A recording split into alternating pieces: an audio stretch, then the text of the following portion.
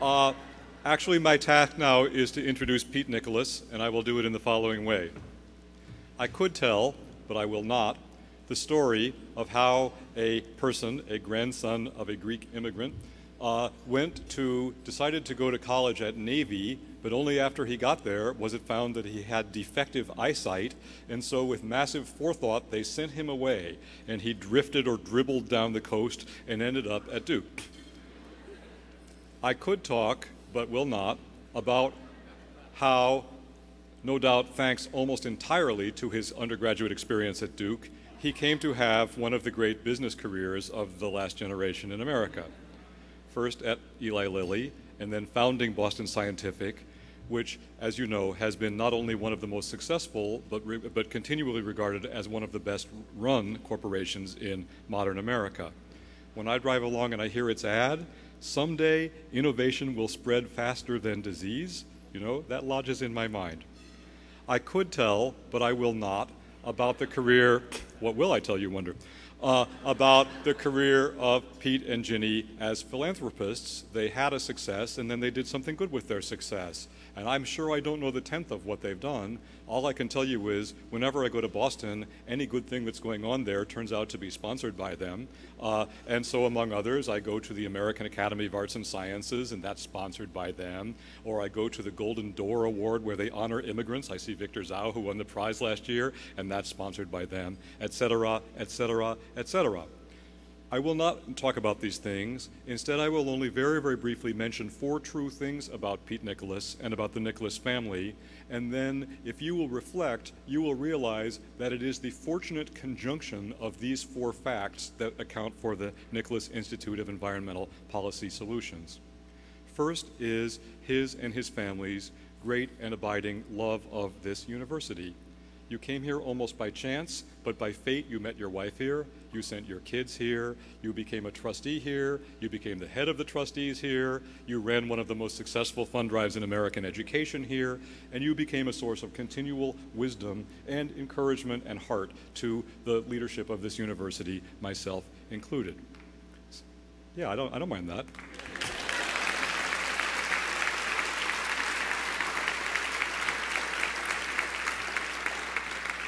Second, while loving this university, you always were just a little bit athwart the nature of a university, to the extent that universities are places where people have ideas and are happy to have them stay in the domain of ideas. That was never your idea of a good time. You always wanted intelligence to issue in results. You didn't understand why people didn't want things to happen as a result of their ideas. But it's not just that. Listen to this phrase again. Someday innovation will spread faster than disease. It's like a race between some bad thing and some good thing that might eventually gain some ground on it. And I think that's your whole understanding about the issue we're here to discuss. It's not that there's not a problem, it's that we have to hope that the solution might pick up some speed and gain some ground on that problem. Third, there is your passionate and intelligent devotion to the cause of the environment as a nonpartisan or transpartisan issue, and the environment as something that needs contributions from every source to understand how to solve its problems. And fourth, there is just your astonishing generosity, and by this I mean not just financial, but magnanimity, largeness of spirit in support of the causes you support. Put these things together, and without these ingredients, you couldn't have what we are here to celebrate today. With it, you could. But the main point I want to make is, I think, understood to everyone in this room, which is Pete Nicholas is not just the patron of the Nicholas Institute. He was altogether the full partner in the creation of the idea of it. It really is his idea, as much as, or more than anyone else's, that we are here to celebrate. So will you please join me in welcoming Pete Nicholas?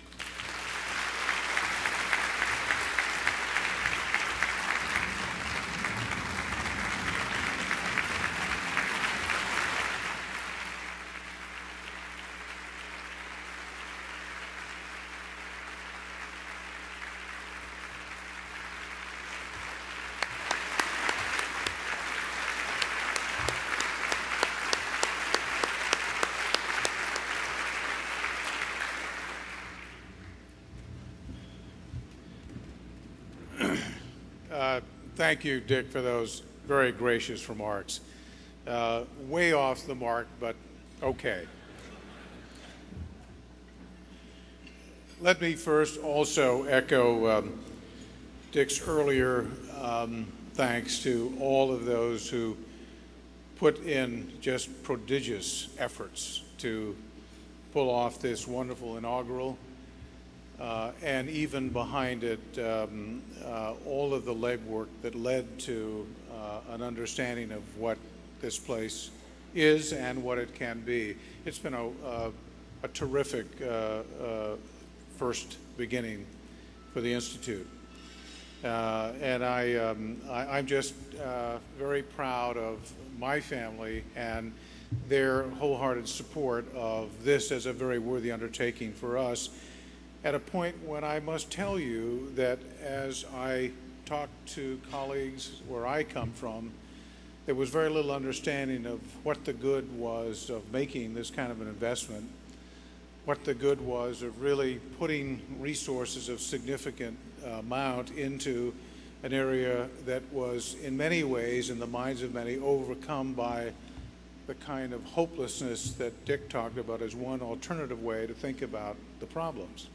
That's not the way I think about them.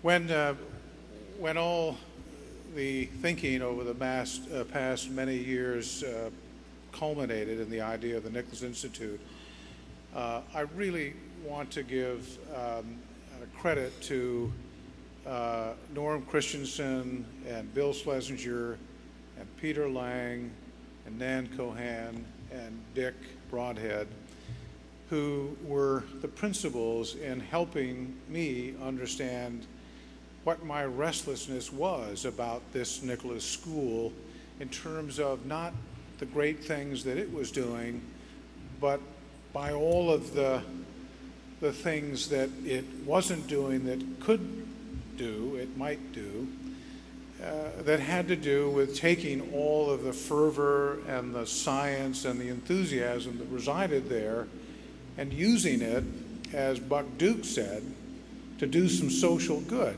I mean, you know, this is the whole idea of the place. This is not a compromise of academic integrity, of hallowed ground, of ivory towers. It is an obligation, and I think Duke, more than any other institution that I can think of at its rank, understands that and practices that and does it proudly and well. So it is in many ways obvious now as I think about it, and I've learned about this from Dick and his predecessors, this is a very logical place for the Nicholas Institute to be, and there is no doubt in my mind that after having spent today, that the time is right, the idea is right, and the place is right, and so in that sense, the force is really with us.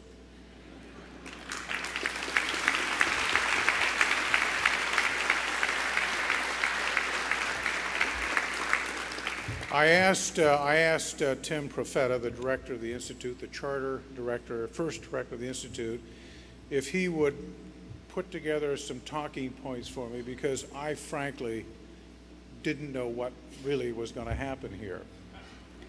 And so I want to be prepared. And he sent me the talking points, and they were terrific, but, you know, I'm not good at talking points, and so so you know, what are you going to say? Well, I don't know what I'm going to say. I'm going to wait till I get there, and then maybe I'll have some sense of it. Well, I must tell you that today, for me, and I think for my family, we've talked about it, this has been a remarkable day in the sense that I think we have seen today the promise of what this place can do. I think we understand that because all of the people who are here visiting and joining with us to celebrate this institute, along with those who are in fact a part of the institute, all get it. Everybody gets it. And that's really important for me. I didn't get a sense that I was being patronized. I got the sense that the people who came here today felt very strongly that this was really a good thing. This was a needed thing. And this was something that in many ways Duke could uniquely make happen and be successful at. So I felt very good about that. So let me confess, something that I probably shouldn't tell you. I mean, it's okay, but it's probably, a little, anyway. So this morning after the second plenary session, I was just flying, and I thought, gee, is this just me or is this really good?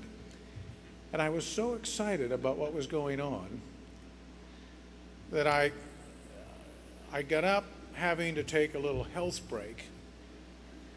I wandered off into the right place, and I went in and I started looking around. I couldn't find a urinal. And there was a man in there saying, "Sir, this is the ladies' room." That's how euphoric I was. I just wasn't really paying attention.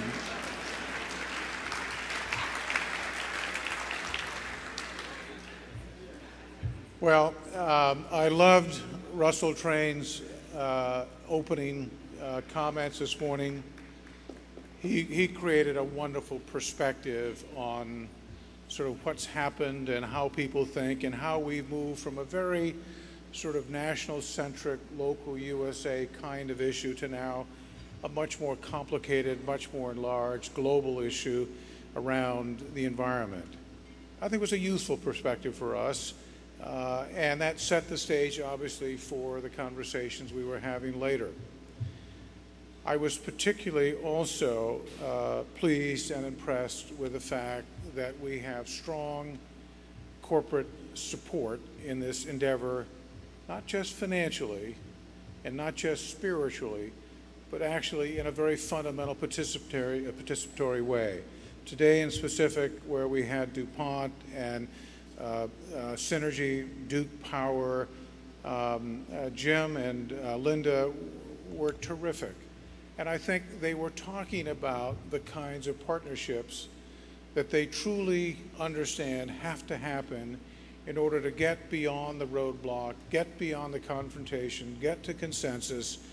Not that we're going to arrive at the perfect answer up front, but we're going to get to an answer that allows us to move forward together, and in so doing, we will begin to make some progress in the direction of solving these great issues.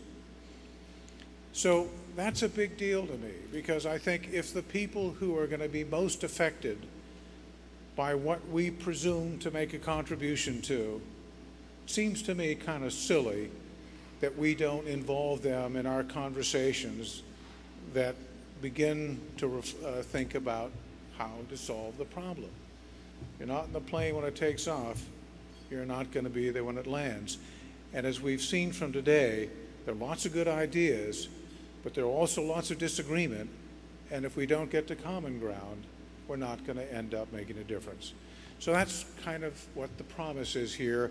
And to have Duke Energy reach out to this university and this institute and express confidence in the power of a partnership with the institute and the school and our climate group, and make the investment they did, says to me, we've got the basis for a working model that we can replicate over and over again. We've got to be humble about this. We've got to be really good about this. We've got to stay focused on this. And we've got to be accountable in ways that perhaps in an academic setting is a little bit sort of non-traditional. The great thing is the science people, the academic people, the people who really possess the knowledge are not simply accommodating what we're trying to do here. They're really supportive of it. They love being part of it. And they're just happy to cross the boundaries of discipline to create the teams that let us make the contribution that in partnership with others I know we can do. Let me close just by saying that, I'm really very excited about the leadership here.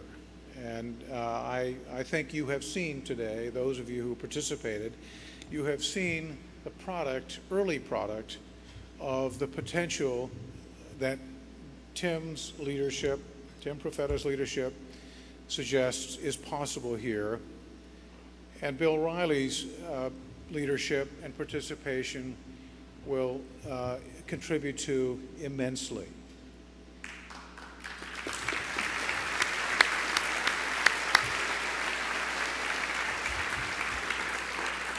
Tim and Bill, where are you? Tim's here. Bill, where are you? Please stand up. Come on.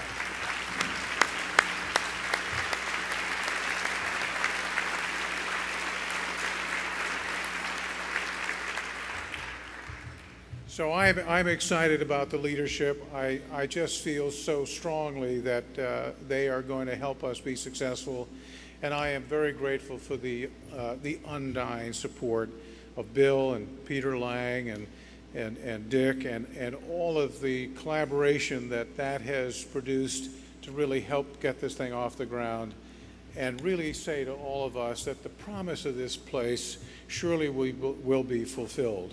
It's another quintessential outrageous ambition of this great place, and it is something that we're now used to, and it's something that we can both dream about, but also with a very visceral commitment to be successful. So thank all of you for your support. Thank you for joining us for this great day and evening, and I'll look forward to many more great days and evenings in the years ahead. Cheers.